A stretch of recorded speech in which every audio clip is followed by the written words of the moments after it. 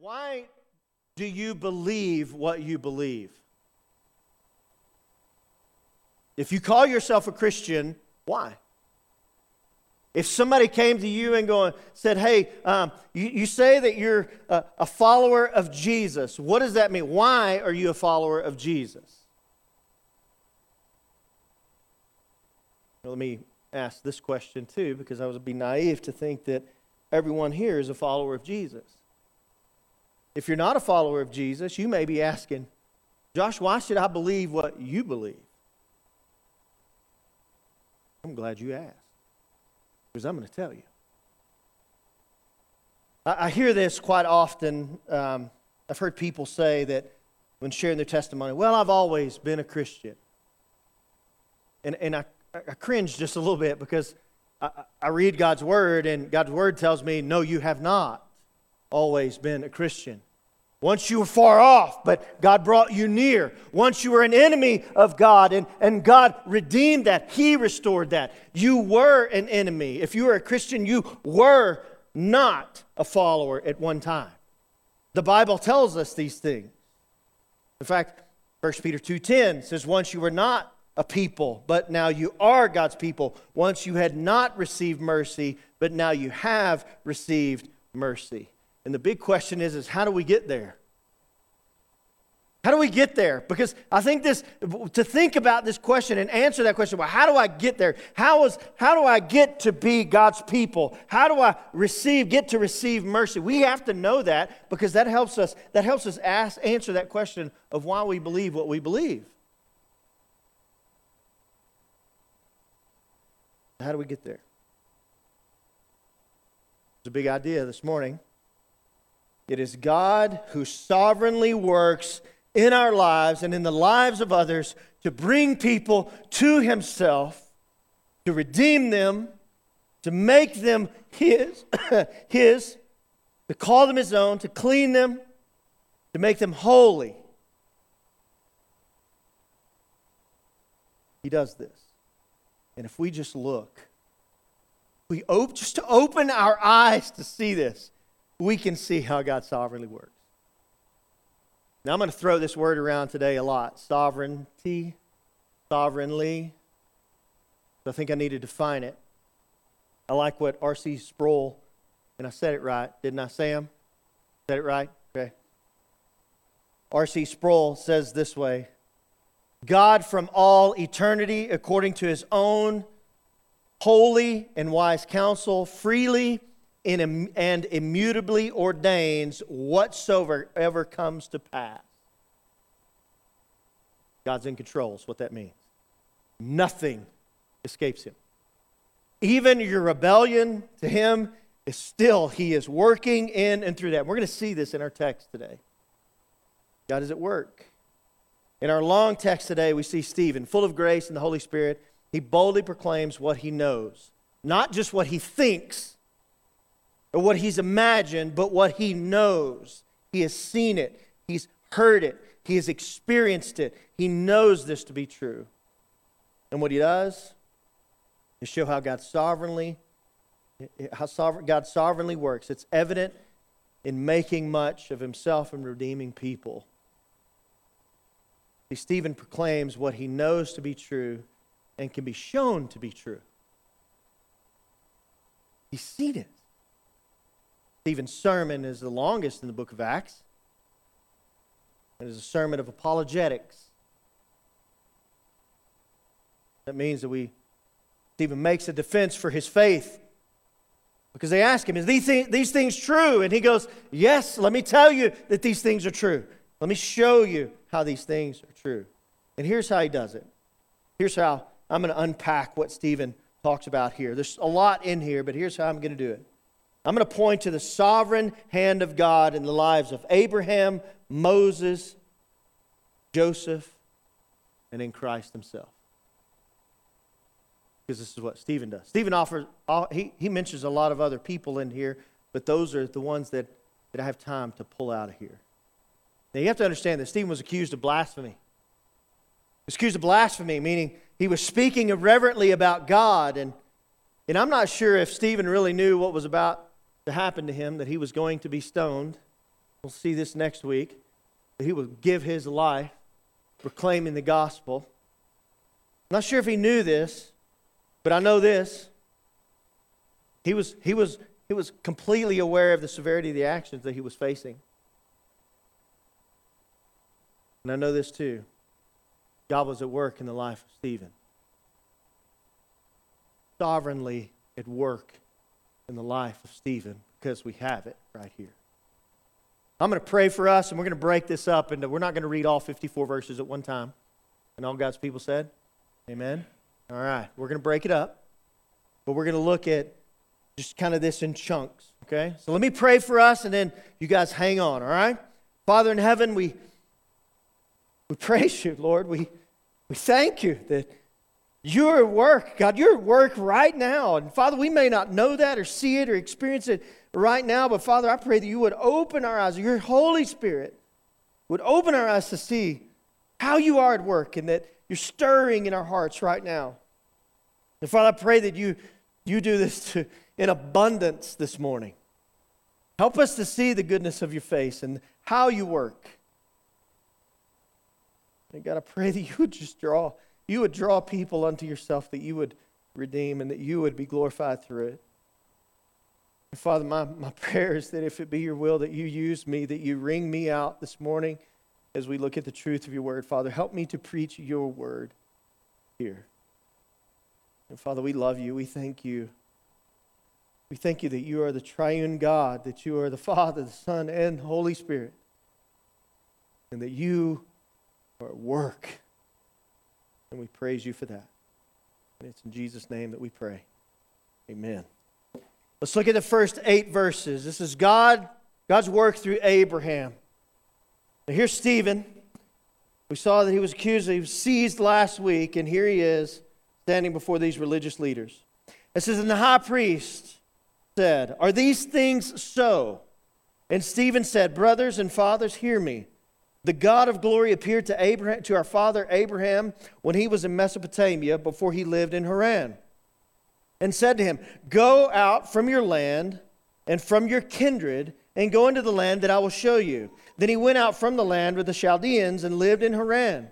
And after his father died, God removed him. That's important. God removed him from there into this land in which you are now living. Yet he gave him no inheritance in it, not even a foot's length, but promised to give it to him as a possession and to his offspring after him, though he had no child. And God spoke to this effect, that his offspring would be sojourners in the land belonging to others, who would enslave them and afflict them 400 years.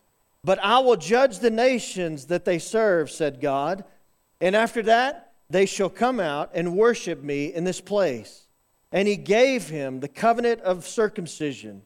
And so Abraham became the father of Isaac and circumcised him on the 8th day. And Isaac became the father of Jacob, and Jacob of the 12 patriarchs. So let's look at this. I love how Stephen opens this up, and I love how he addresses them. He opens with a call, our passage opens with a call for Stephen to respond to these accusations against him, and I love how he addresses those that are accusing him. Look at what he says. He says, brothers and fathers. I don't know if you guys completely understand Stephen's heart here. Because Stephen could have replied any other way. He could have said, you evil men, who do you think you are? But he doesn't. You see his anguish for his brethren. These are his Jewish brothers. He says, brothers and fathers. Brothers, when he addresses them as brothers, it shows that he cares for them. He cares for their eternity. He cares for their salvation. He wants them to know the truth.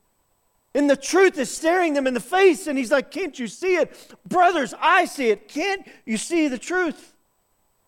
And then he says, fathers. This is a sign of respect. Almost saying, you are the religious leaders. You are the religious fathers. You are the ones that should be showing us this truth. But you can't see it. He's pleading with them. When he says brothers and fathers, these are his people. And then he says this, the God of glory. If you underline in your Bible, that's worth underlining. The God of glory. This is important. Because God's glory is the sum of His attributes. Everything that God is for His glory. All that God is and all that He does is first and foremost for His glory. Look at me with your face. You need to know this.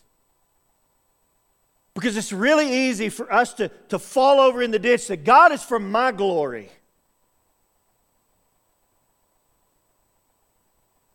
God does like to envelop us in His glory, but He is not first and foremost about our glory. He is about His and His alone, because He is all good, and He alone deserves all the glory. And when we align ourselves with that, that is so good for us. We have to remember this. God is first and foremost for His glory. And for anyone else, that would be narcissistic. Because anyone else, they're not holy and pure and righteous and good. But God is. And if God is all good, then His glory is all good. This is why we must be about God's glory. Now, let's talk about Stephen. What Stephen says here, he carries on. Stephen demonstrates clearly that God initiates the process of calling out a people for His name. And that He continued to pour out His grace on these people in spite of their own rebellion. This is what we're going to see in the lives of these men and God's people. And He began by calling Abraham when he was in Mesopotamia, before he lived in Haran. Abraham was a pagan. He wasn't a worshiper of God. He wasn't a follower. He was an idolater, living in a pagan culture with no merit in him for God to appear to him and make a covenant with him. But God did. Verse 4 says that God removed him from that land to the land was in where He gave him this inheritance. He removed him. He removed him, but He gave him no inheritance there. He promised it to him. But here's what God did give. He gave him a promise. He gave him a promise, and a little bit of history lesson here. And I've struggled to cram all of this in here because there's so much in here. But I don't think I could have broken this up any other way. But this is what we see. We see the Abrahamic covenant here. It's an unconditional promise that God gives to Abraham and his people. And here it is. It's in Genesis chapter 12, verses 1 through 3. This is the Abrahamic covenant. So the Lord said to Abraham, go from your country. That's what Stephen's talking about. He's quoting this. Go from your country and your kindred and your father's house to the land that I will show you. And I will make of you a great nation, and I will bless you and make your name great so that you will be a blessing. I will bless those that bless you, and him who dishonors you, I will curse. And in you, all the families of the earth shall be blessed. Promise. It's a big promise. It's an unconditional promise that God makes to Abraham and his people. There's a few parts to this promise or this covenant. First was land. It's land. I believe this to be literal. It's real land. However, the only land that Abraham himself possessed was a burial plot. But his descendants inherited this land and are inheriting this land. It's still being fulfilled. And here's the second part of this. The other second part of this promise or this covenant was descendants. You're going to get descendants. Genesis says that the number of his descendants will rival the grains of sand. He was barren. Rival the grains of sand on the beach. He says in Genesis 17:6, I will make you exceedingly fruitful, and I will make you into nations, and kings shall come from you. The promise that God is going to bless his people through Abraham, through descendants. Guess who comes through Abraham? Do that in a minute. Here's the third part of this promise, this covenant. Including a promise of blessing and redemption. This is the most important part. All the earth will be blessed through Abraham. The promise finds its fulfillment in the new covenant, which we see in Christ Jesus. Is brought about by Jesus, the son of Abraham. And Redeemer who one day restore everything. God says, I'm going to work in and through you. You pagan idolater. I'm going to work in and through your life to be a blessing for so many. And it's His sovereign hand that does that. And this is what Stephen is showing. He's showing this is Father Abraham. You guys know the song? There's a reason why we sing that. Because the Hebrews said it's Father Abraham, father of a nation. And Stephen is showing these high priests and these religious leaders that God was sovereignly at work through Abraham, one who they knew as their father. Let's continue on. We've got a lot more passage to cover here. Look at verses 9 through 18. Then the patriarchs, jealous of Joseph, a descendant of Abraham, sold him into Egypt. You guys know the story of Joseph? They sold him into Egypt, but God was with him. That's important. They sold him into Egypt, but God was with him, and He rescued him out of all of his afflictions and gave him favor and wisdom before Pharaoh, king of Egypt, who made him ruler over Egypt and over all his household. Now there came a famine throughout all Egypt and Canaan, and great affliction, and our fathers could find no food. But when Jacob heard that there was grain in Egypt, he sent out our fathers on their first visit. And on the second visit, Joseph made himself known to his brothers. And Joseph's family became known to Pharaoh. And Joseph sent and summoned Jacob and his father and all his kindred, 75 persons in all. And Jacob went down into Egypt, and he died, and he and our fathers. And they were carried back to Shechem and laid in the tomb that Abraham had bought for a sum of silver from the sons of Hamor in Shechem. But as the time of the promise drew near, which God had granted Abraham, the people increased and multiplied in Egypt until there arose over Egypt another king who did not know Joseph. Stephen then turns his history lesson to this guy named Joseph. He's a great-grandson of Abraham. Joseph was the 11th son of Jacob and his father's most favored. But his brothers didn't like him for it, right? He kind of bragged about it a lot. He had a really cool coat he had to wear around and show it off. And his brothers despised him for it. And in fact, one day his brothers took him and they were going to kill him. They threw him in a cistern. They were going to kill him. They threw him in this cistern. They were going to leave him there. And here comes this band of travelers. They pull him up out of there. And they say, hey, let's not kill him. Let's make some money off of him. And they sell him into slavery. And he tells his father that he died. But God was at work in the life of Joseph.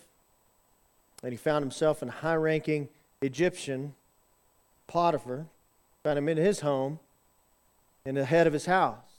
Because God was with him. When he refused to sleep with Potiphar's wife, she accused him of advances on her, and he was put in prison. But God was with him. It even says that God had favor on him and rescued him of his afflictions and gave him favor and wisdom in the eyes of Pharaoh, and he became ruler in Egypt. The guy that wore a fancy coat was thrown into a well and sold into slavery. God sovereignly is using to redeem His people. The great famine in the land. Pharaoh was over. Joseph was over all that Pharaoh had, and God blessed him and gave him the wisdom to store up because He knew God showed him that the plague was coming. When Egypt had plenty, Joseph sent for his family so they wouldn't starve to death. They would be provided for. Now remember, his brothers and his dad thought he was dead or gone, never see him again. But he sends for his family and they come. They're provided for. And on his second visit, he reveals himself to his brothers. The ones that tried to kill him. The ones that sold him into slavery. The ones that lied to his father. Brought his fancy coat back with goat blood on it and said he was attacked by a wild animal. He's gone. Same brothers. And they were terrified. But look at how Joseph responds. Look at Genesis chapter 50, verses 19 through 21.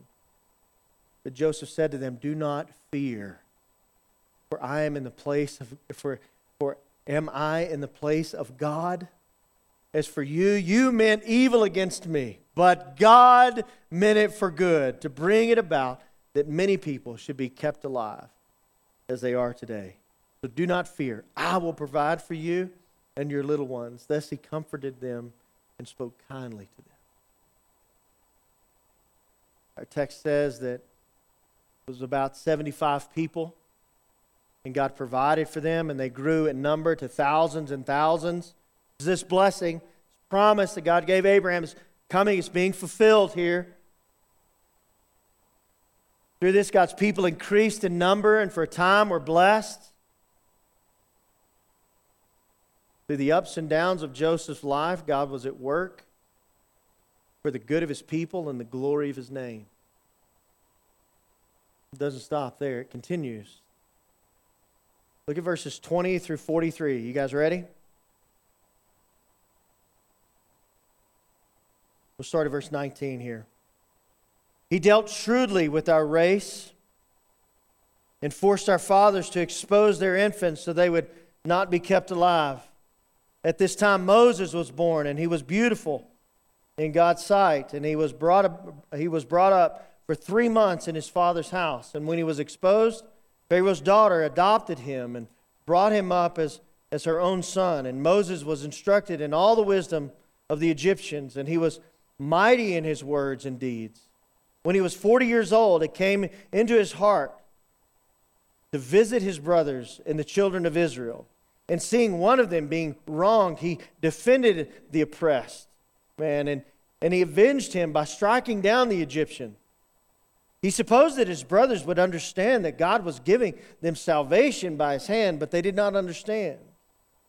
And on the following day he appeared to them as they were quarreling and tried to reconcile them, saying, 'Men, you are brothers.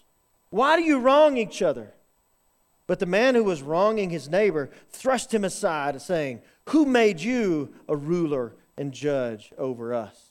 Do you want to kill me as you have killed the Egyptian yesterday?' At this retort, Moses fled and became an exile in the land of Midian, where he became the father of 2 sons.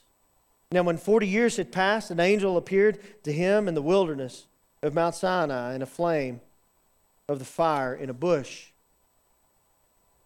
When Moses saw it, he was amazed at the sight.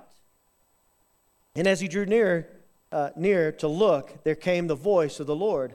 'I am the God of your fathers. I am the God of Abraham and of Isaac and of Jacob.' And Moses trembled and did not dare look.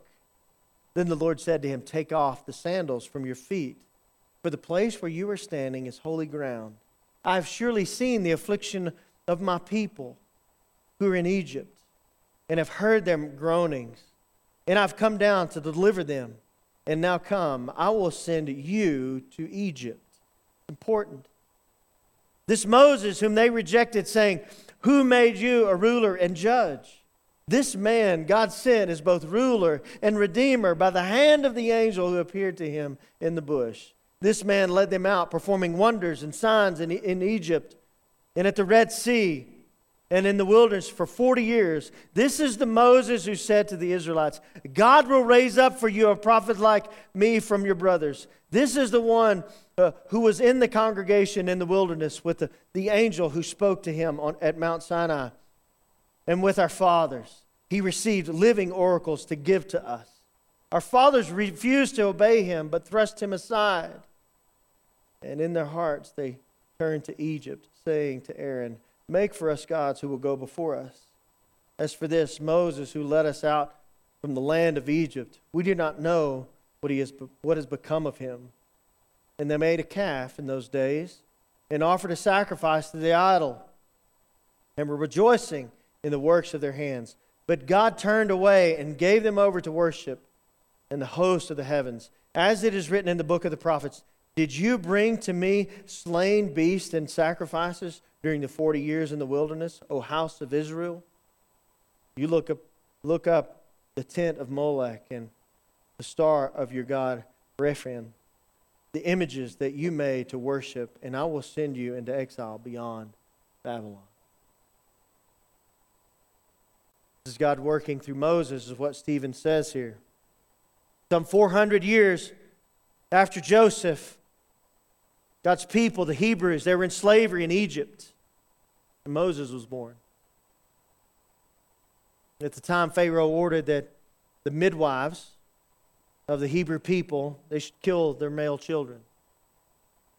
He wanted them killed, and Moses was born during that time.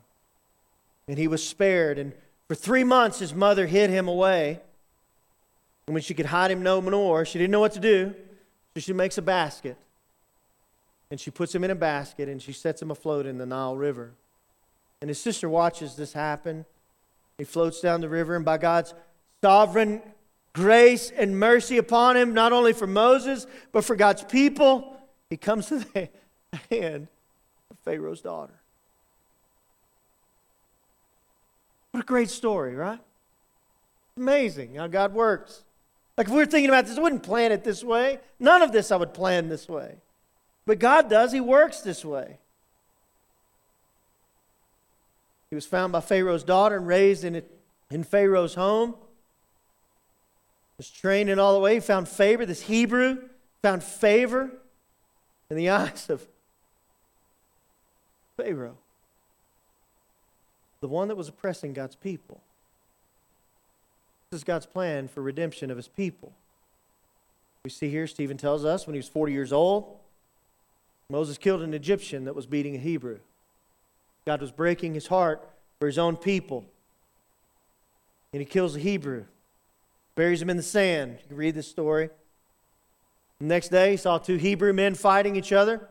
He tried to stop him. One of them says, "Hey, you're going to kill me like you did that Egyptian yesterday?" And this terrifies Moses. I'm going to be found out. I got to flee. And he runs away. For 40 years, he runs away. But God's not done. God's still at work. And He comes to him, the burning bush. Comes to him in a burning bush. And He told him to come close. Look at verses 32 through 34. "I am the God of your fathers, the God of Abraham and the God of Isaac and Jacob." And Moses trembled and did not dare look at him. Then the Lord said to him, "Take off the sandals from your feet, for the place where you are standing is holy ground. I have surely seen the affliction of my people." For 400 years God knew, He saw it. Surely seen the affliction of my people who are in Egypt, and have heard of their growing. And God doesn't say, "I'm going to send some people." He says, "I have come down to deliver them." God has come down to deliver them, and He's going to use Moses to do it. God does this. He is sovereignly at work here. God uses Moses in this mighty way to lead His people out of bondage. And I encourage you, take your family through this.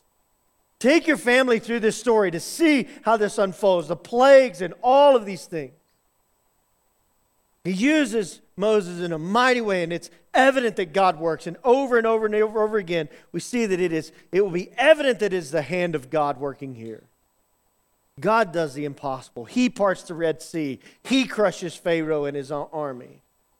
He does that. But we can't look over this either. God's people, their memories are really short.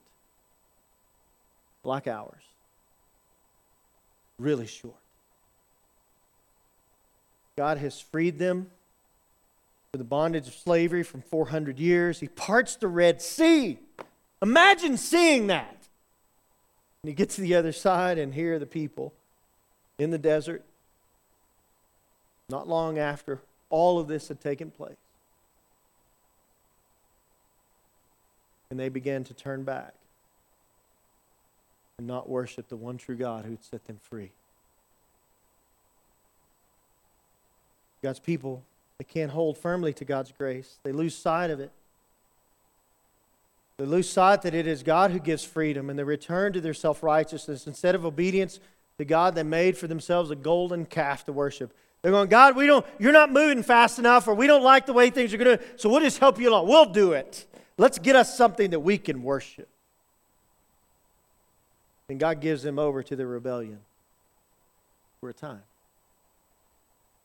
But praise God, He's not done. He allows them to wander in the desert. He allows it for His glory and the good of His people. He keeps them from the promised land, but He never leaves them. Never leaves them. He leads them. Pillar of fire and a pillar of smoke. He leads them. He feeds them. Day by day, He does this. Because God is at work for His glory in the redemption of His people, despite their rebellion. Do you see this, Christian? Do you see this in your own life? That God has been at work in and through you and other people despite your rebellion and the rebellion of other people? This is God. Doesn't this draw you to worship Him? I mean, I read through this and I think of my own life, of how I've rebelled against God and He has been faithful. He has been just. He has disciplined me, lovingly disciplined me. But He has never left me or forsaken me. Praise God for that.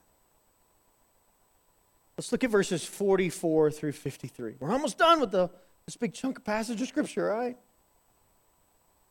Stephen continues, he says, our fathers had the tent of witness in the wilderness, just as He who spoke to Moses directed him to make it according to the pattern that he had seen. Our fathers in turn brought it in with Joshua when they dispossessed the nations that God drove out for their fathers. So it was until the days of David, who found favor in the sight of God and asked to find a dwelling place for the God of Jacob.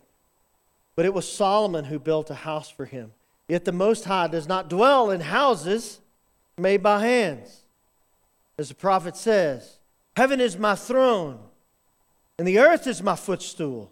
What kind of house will you build for me, says the Lord? Or what is the place of my rest? Did not my hand make all these things? You stiff-necked people, uncircumcised in heart and ears, you always resist the Holy Spirit. As your fathers did, so do you. Which of the prophets did your fathers not persecute? And they killed those who announced beforehand the coming of the righteous one, whom you have now betrayed and murdered. You who received the law as delivered by angels and did not keep it. Stephen gets serious here. I want you to understand, we have to remember too that it was Stephen was charged with blasphemy, speaking irreverently about God, but these religious leaders could not see the truth. They couldn't see it. And he's going, it's staring you. You know this. These things that I've shared with you. You know it better than I do. Why can't you see the truth? And here's the truth. This is what he boils down to. He goes, don't you see? All of this was leading up to the righteous one, Christ, who you murdered. Don't you see? He's telling them the truth is that Jesus, who they were rejecting, is the pinnacle of God's sovereign work to redeem His people for His glory and our good. And Stephen has pointed out that God has always been at work in and through, under, over, around, and even in spite of man's actions, God has been at work. God has been at work, amen? God has been at work. The charge was Stephen was saying that Jesus would destroy the temple. And Stephen points out, going, you got it wrong, guys. You tried to destroy the temple. Not a building, but Christ Himself. You think about the temple. What was the purpose of the temple? The dwelling place of God. The dwelling place of God is the temple, right? Here is what these rebellious leaders could not grasp. Jesus is God. And He was here. He was there. He looked them in the face. It's not a building. It's God, this Christ. The second person of the divine Trinity, God had come and dwelt with them. And they had done tried to do the exact same thing that they were accusing Stephen of saying. It's God. Christ is God. He's not a created being. He is God. We see this all throughout Scripture. And let me tell you, Christian, you have to know this. Christ is in the beginning, and He goes all the way through this book to Revelation. He is in the beginning. We see this in Genesis when He created man in our image. It is purposeful that is plural because God the Father, God the Son, and God the Holy Spirit was there. Created. You look at John 1, in the beginning was the Word, and the Word was with God, and the Word is God. All things were created through Him. Nothing was made without Him creating it. Christ. This is why we see in Matthew 1:23, behold, the virgin shall conceive and bear a son, and they shall call his name Emmanuel. You know what Emmanuel means? God with us. Amazing. And here, Stephen was not guilty of blasphemy. These religious leaders were guilty. They were guilty of attempting to destroy Jesus. But here's the beautiful thing. God was at work. God was at work. God has done His most magnificent work through Himself, Christ Jesus. This is what Stephen's like, guys, can't you see this? That's why he calls them brothers. Christ, God Himself, is the perfect sacrifice because there is only one that is perfect, and that is God Himself. He is the perfect sacrifice. Christ. He is the promised one that all these prophets spoke of. Let me remind you, Isaiah 53. Starting verse 3. I'm going to read 3 through 6, and I'm going to jump down to verse 10 because you have to see this. 700 years before Christ came, this prophet speaks of Christ. He was despised and rejected by men, a man of sorrows and acquainted with grief. And as one from whom men hide their faces, He was despised, and we esteemed Him not. It means we didn't care. We were enemies of Christ the King. Surely He has borne our griefs and carried our sorrows. Yes, He does. Yet we esteemed Him stricken, smitten by God, and afflicted. But He was pierced for our transgressions. He was crushed for our iniquities. Upon Him was the chastisement that brought us peace. And with His wounds we are healed. All we like sheep have gone astray. We have turned everyone to his own way. And the Lord has laid on Him the iniquity of us all. And look at verses 10 and 11. Yet it was the will of the Lord to crush Him.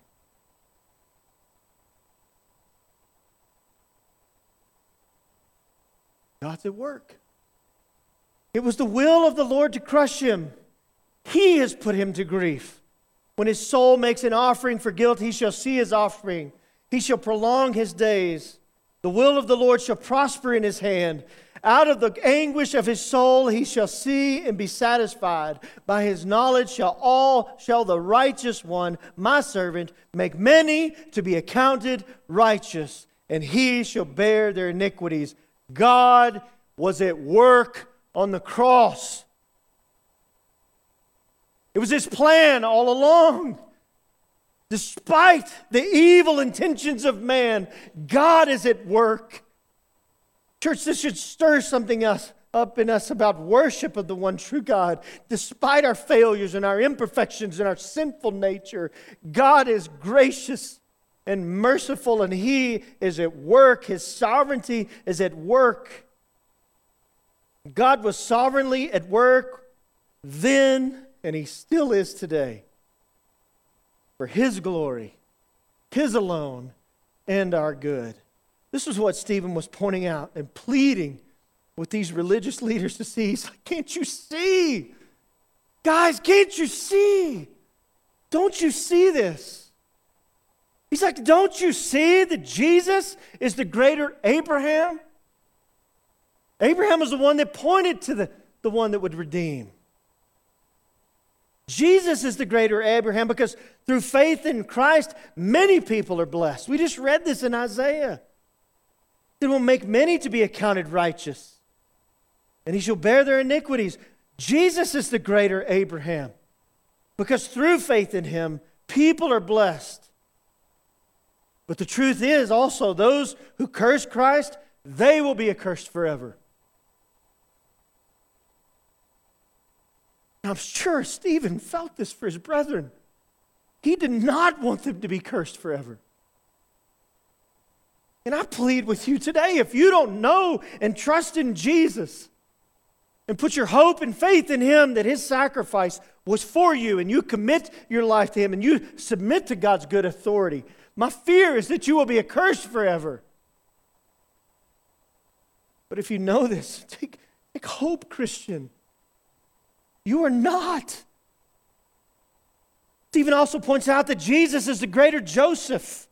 He's the greater Joseph. Jesus is the one who calls us out of the famine. Running around in this life looking for scraps that will maybe satisfy us. But God, Christ, he calls us out of that junk and he says, come to me, all you who are weary and heavy laden, and I will give you rest. I will feed you. I am the bread of life. Jesus is the greater Joseph. He provides for us even though we rejected him. And Jesus is, even pointing out here, Jesus is the greater Moses. He's the one that leads us from the bondage of sin and he gives us freedom. He is the one that does the impossible and sets us free. He's the one that parts the sea of impossibility of forgiveness. And he says, walk across on dry land. Trust in me, follow me. Jesus is the greater Moses. He does the impossible and he leads us into the eternal promised land, full of his grace and glory. He does the impossible. And he does all of this at great cost to himself. And like Stephen, I ask you, oh church, can't we see? Can't we see? Honestly, I mean, you have to think about this. Can't we see? Has the world so jaded us that we not see the glory of God at work and has been at work? And should we worship him because of that? Can we see? He's still at work today. Today, this day, I've prayed God would work today to open people's eyes. It is sovereign work for the redemption of his people, for his glory and our good. We look at these, and this is, you may say, well, Josh, this is Old Testament stuff. It's Old Testament stuff. God's still at work today. Let me introduce a couple to you. Jason, Holly, can you guys come up here? I asked them to do me a favor. I love this family. I've heard them share their story about how God has sovereignly been at work in their life, even when they didn't know it, even in the rebellion. God was at work, and you got to hear this. It's such an encouragement. Such encouragement. Can you guys just share? Yeah. I ask you guys to do that. No, thank you, Josh. It's such an awesome just responsibility to share God's glory. Wants me to stand over here? I walk over here? Right here? Here? Good? Okay, thumbs up. All right. So yeah, it's just, God is so great. What a just awesome story. Let me pull up my note here so I don't ramble on for an hour, because I could really speak for days about what God has done in my life, his glory and the paths that he's taken me from. So try to give you 5 minutes. So I'm a child of divorce, only child.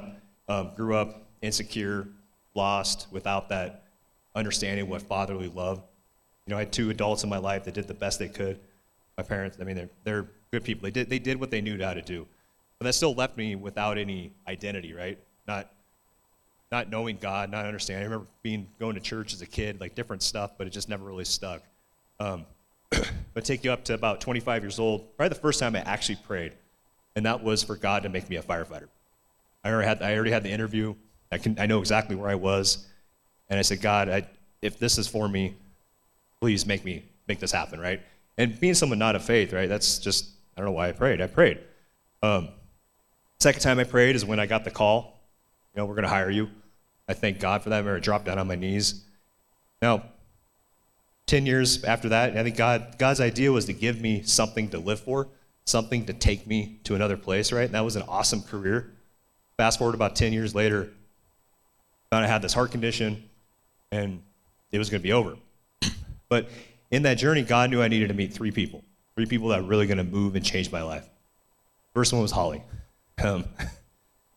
This amazing woman, for some reason, she said yes to me. She stuck by my side, and she gave me a daughter, Channing. And if you guys know Channing, she's just this amazing light. And God was in her from the beginning. So with my wife and with my daughter is when I found out that God was going to take all that firefighting stuff away from me, my identity. Remember, without God, I was my own God, right? I was someone of, I'm going to build my temple on the sand. And I kept building that thing, and it kept crumbling. It sucked, right? And for some reason, this amazing woman was with me. So he took it all away. And what's crazy about that is the surgeon, when he came in my room after the surgery, he was like telling me all about this stuff. He was like, look, kind of a concern of him. There's no reason why I should have ever been hired. I had a congenital defect born with it that any doctor, anyone with a Google would tell you that it shouldn't happen. For some reason, because of God's glory, I needed to be there. So we left California, like all people should. And, well, not everybody. You guys? So we live in this small town in Oregon. Again, somewhere we shouldn't have been. I remember telling Holly, we can never move to this place. She applies for this job. And I'm like, where is it? She's like, I don't know. Let's look it up. And Klamath Falls, Oregon. And ended up putting us across the street from this amazing woman, this amazing family. And she used to take Channing to church. Channing was about 2 years old. And we're like, cool, we get some time to ourselves, don't have to parent. And I was talking to her name was Mary. Her name is Mary. She's still alive. I was talking to Mary, and Mary was telling me, like, Channing really loves church. We love taking her and all that. And Mary confronted me with the gospel. And she told me how Jesus loved me, and she wanted me to know God, know Jesus, so I could be saved and not. She basically told me I was going to go to hell. And that was offensive, right? The gospel is offensive. I'm sure there's people in here that are faced with what Josh has shared today, maybe what I'm sharing today. It is supposed to be offensive. It's not. And I told her, I said, I appreciate you taking Channing to church. I think that's great, but I want you to respect my wishes. And at the time, I said no. I denied her. I denied Jesus there. And that set the stage, that warmed my heart for when we put Channing in a Christian school. I could go on for hours, all the people that moved us in our lives. And Channing came home one day and said, do you love Jesus? And again, confronted with the gospel by my 4-year-old daughter. And Holly and I had a choice. We could lie to her and say, yeah, he's cool. Or we could tell her no and take that from her. The devil's work there. And we decided to pursue. And God again worked in my life. And one day she's like, hey, we're going to go check out a church. I'm like, what? Yeah, okay, yeah. And, it's fast forward to here. So, God is so good. Through all the heartache that I had, when God took everything at the time, right? We think about it, God took everything from me. I was unemployed. My body was altered.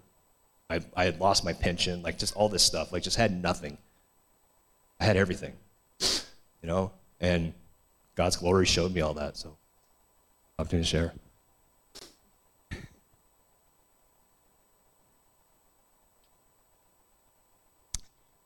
So obviously our lives intertwined, so my story is, intertwines with Jason's. I didn't start out believing in God. I wasn't really given that.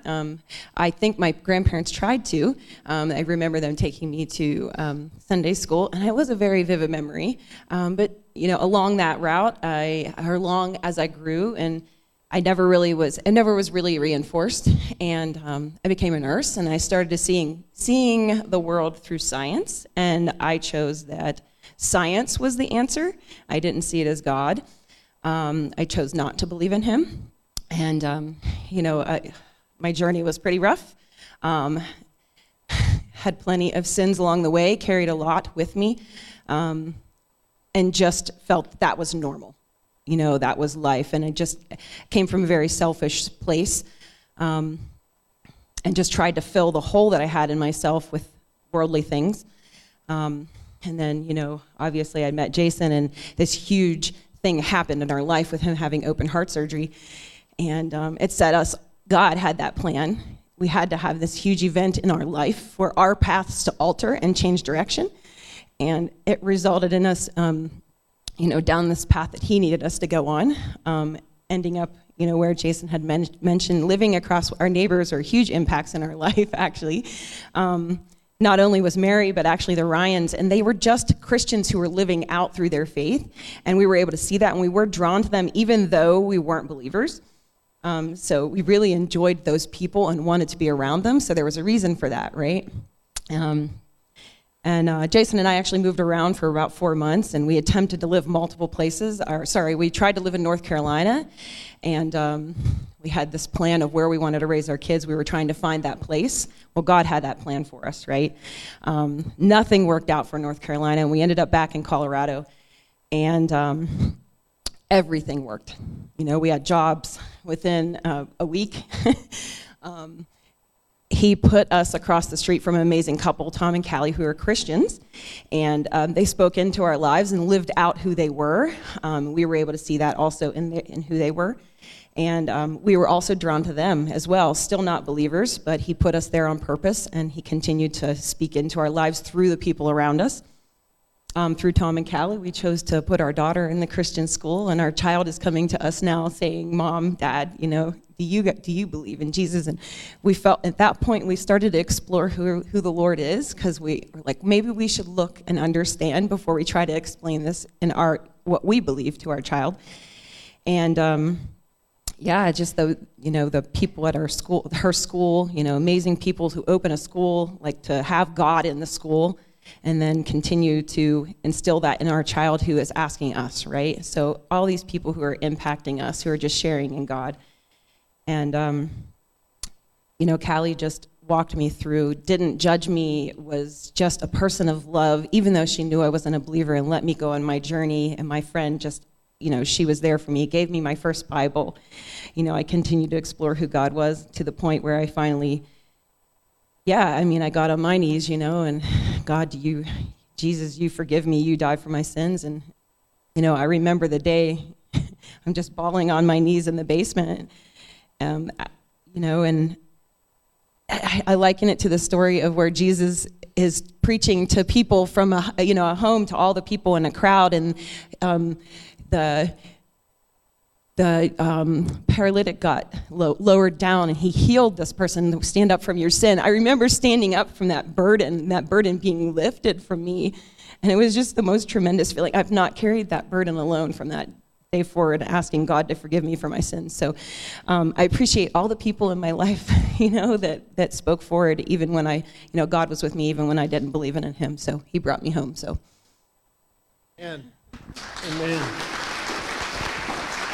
Would you guys say that you have seen God sovereignly work in your life, despite your rebellion against him, to bring you to himself? Yeah, I fought it the whole way. And God is greater than all the sins and just everything. I remember that day of coming home, and Holly was changed. She didn't tell me that whole event till later on, but I remember there was a difference. I remember something's different about my wife. It's just powerful. We put our child into a Christian school. I was an atheist. If that doesn't tell you, it didn't have to do with me. So. Amen. Thank you guys so much. You guys are awesome. Thanks, brother. Amen.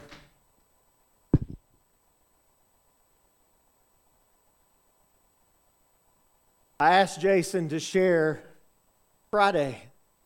Wasn't it Friday? I called you. I said, hey, I'm just working through this sermon, and I think people need to hear your story. Because God is still at work. Amen? God is still at work. He does the impossible.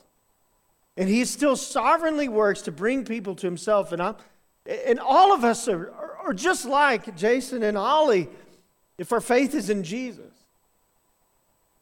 That God hasn't been at work.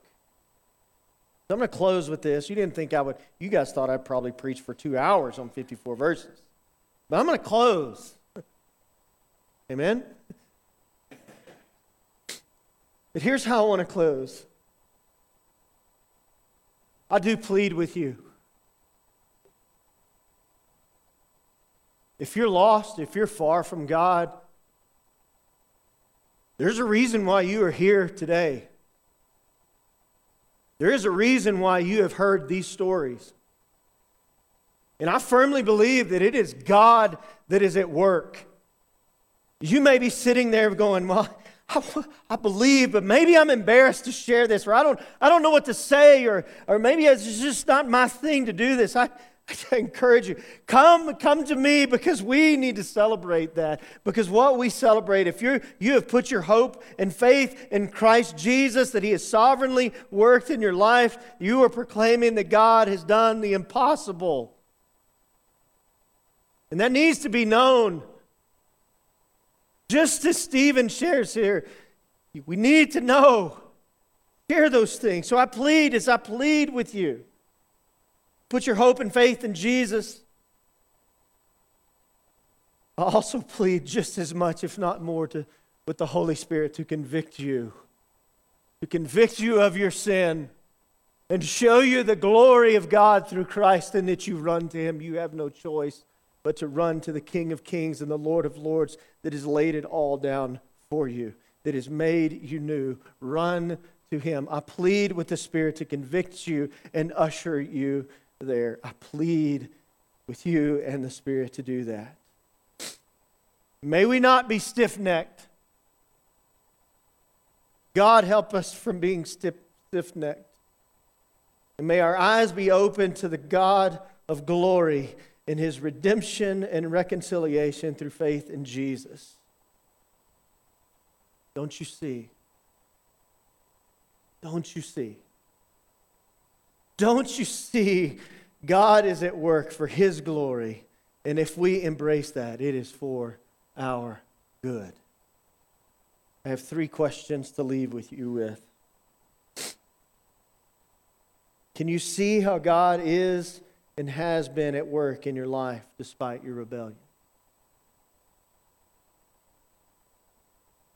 Can you take a moment and just think and look back and recount how God has been at work in and through your life despite your rebellion?